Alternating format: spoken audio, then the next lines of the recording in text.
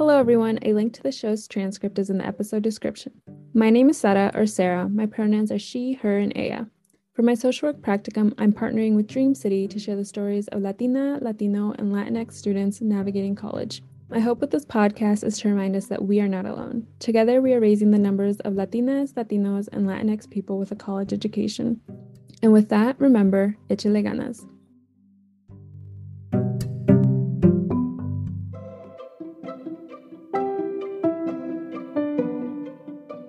Carlos had the opportunity to take community college classes in high school that exposed him to the vast world of pharmacy. Now he is the University of Iowa Doctor of Pharmacy candidate and is pursuing a certificate in global health studies. While he has faced some challenges, he has his heart set on becoming a pharmacist.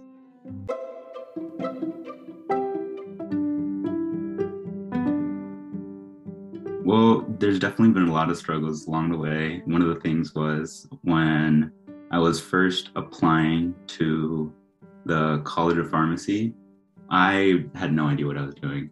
No one around me knew kind of what they were doing just because I was a sophomore at the time applying for pharmacy school. It was just like a crazy time. I didn't know where I was going to be able to have this random $20,000 for tuition. Also just figuring out who I can contact, like who would able to help me out. There was some people out there that definitely wanted to help me out. There was people out there that, I told them my story, and I also told them once because I was having trouble finding how to pay for college. Like, I'm a DACA student.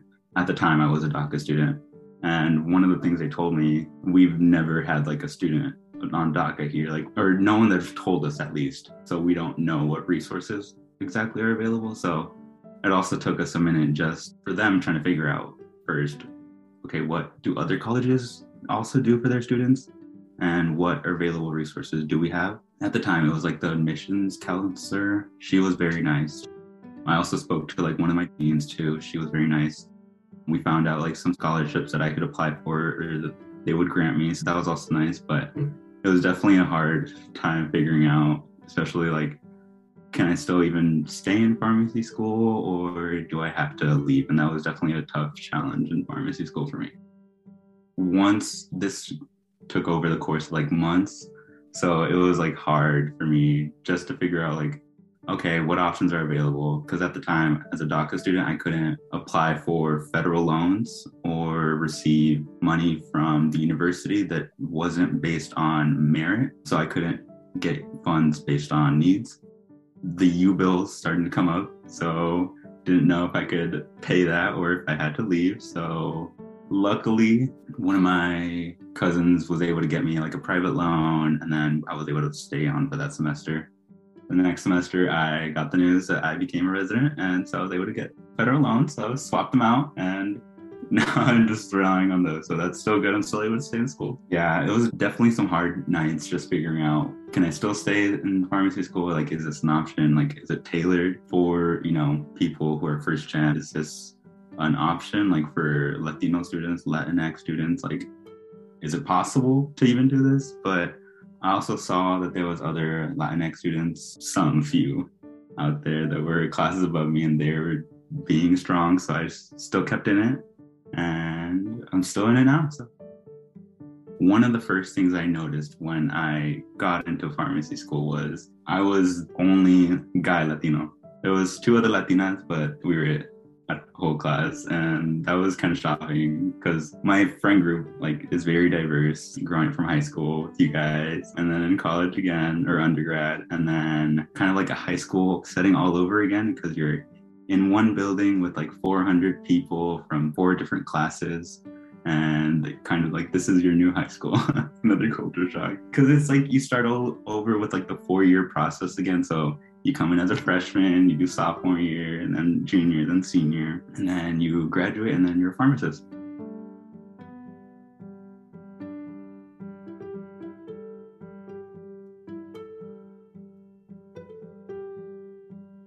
First of all, when we first found out about Trump, I bawled. Like, I thought I couldn't, my dreams of going to school, my dreams, that they're out the window, but I still kept going, still checking the news, waiting for the latest news on DACA and on like path to citizenship and all that. But it was tough just not knowing what my future would be. Still kind of in the air just with everything. You never know with the new future. But it's just kind of keeping that mindset that this is kind of, I have to do this, not only for myself, but also kind of like for my family. You know, I wanted to go to school not only to like learn more for like what I was interested in, but also to help out my family. So just kind of with DACA, it was just hard knowing that that could have just been stripped away or that could have been taken away. And I couldn't do anything for my family, you know.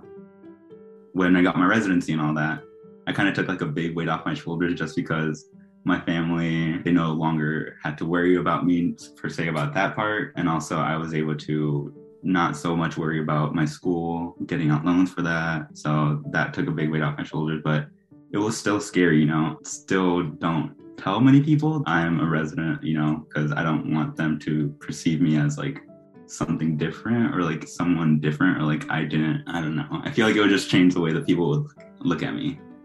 But that's still a thing that I still kind of going with myself and still working with myself, just like, you know, I am that and I'm doing all this and, you know, we're out here.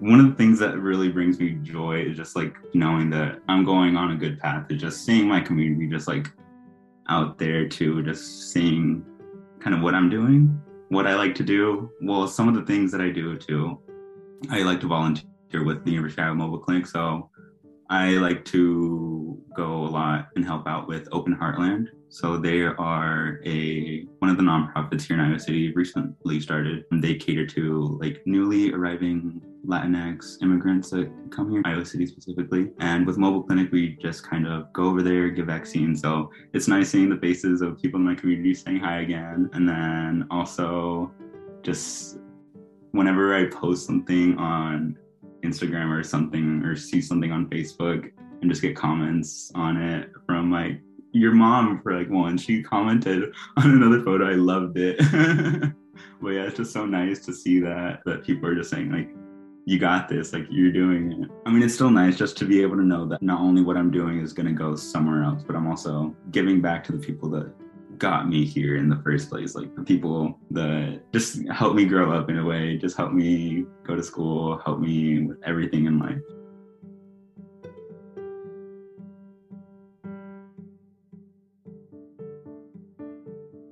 Well, for me, I put a lot of pressure on myself just because I guess I thought, or I still kind of think that I kind of have to help my family just because my family is like a single mom household, just me and my little brother, but I don't live with them anymore.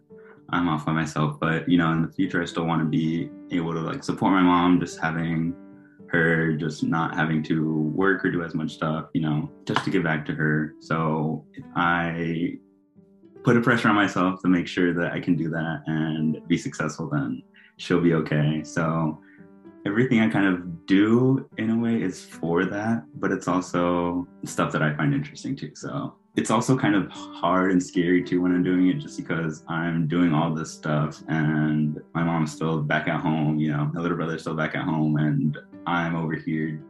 Yeah, I definitely do feel the guilt, especially because sometimes I do have to study and like have the pressure of a school on top of me.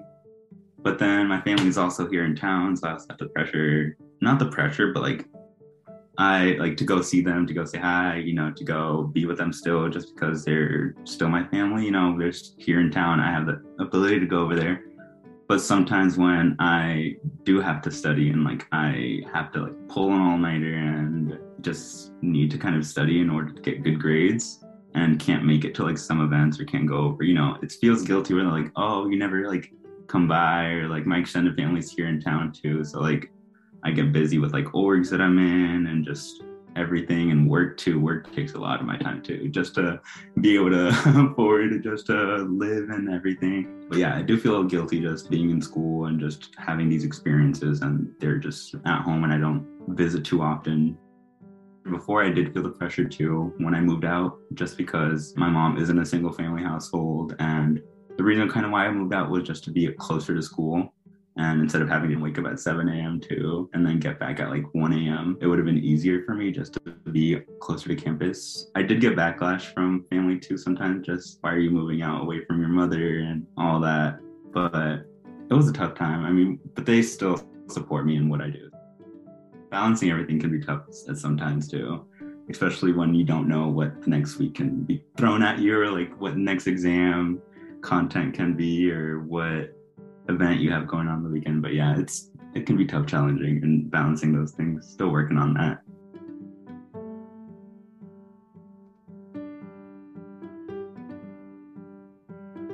I'm also working on my certificate in global health studies. So I hope to use something with pharmacy and that. So that kind of involves just a variety of topics, a variety of things with issues and health going on, not only in our communities, but also in the world. I'm still trying to figure out my path, what I want to do, but I definitely think it involves either immigrant populations or definitely populations that have been overlooked and not have been given the help and the resources that they need. So that's kind of something that I want to be more interested in, especially with like Latino or immigrant populations, because in healthcare, it's getting a little bit better, but they still don't know how to necessarily interact with every single patient of different color or different ethnicities, different religions. So I want to be like a person who can be there and feel comfortable just to be able to talk to.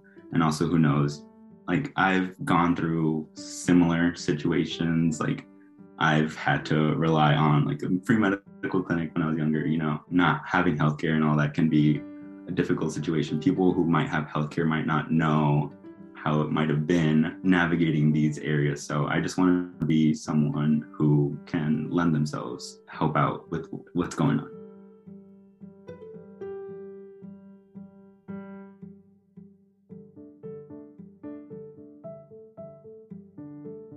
For everyone out there, all the Latinos who are considering pharmacy school, one of the things I did, or just a lot of the things I did, is found people who wanted to, I guess, hear my story, or people who were very interested in hearing my story and wanted to help me out. It can be a little bit hard to find those people, but once you do find those people, they'll help you with the challenges.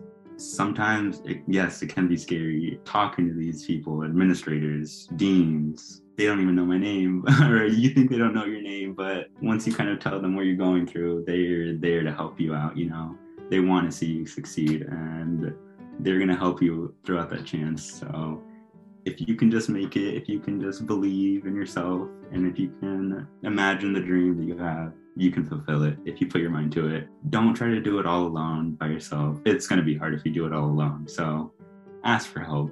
And also don't forget about self-care too.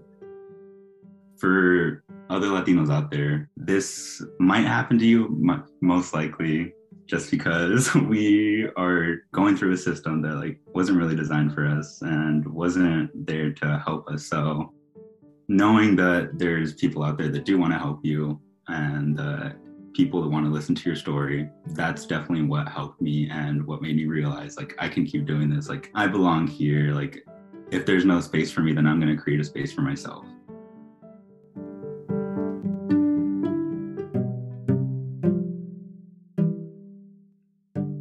Thank you so much for listening, and thank you to Carlos for agreeing to do this episode. I am Sara, and as always, échale ganas.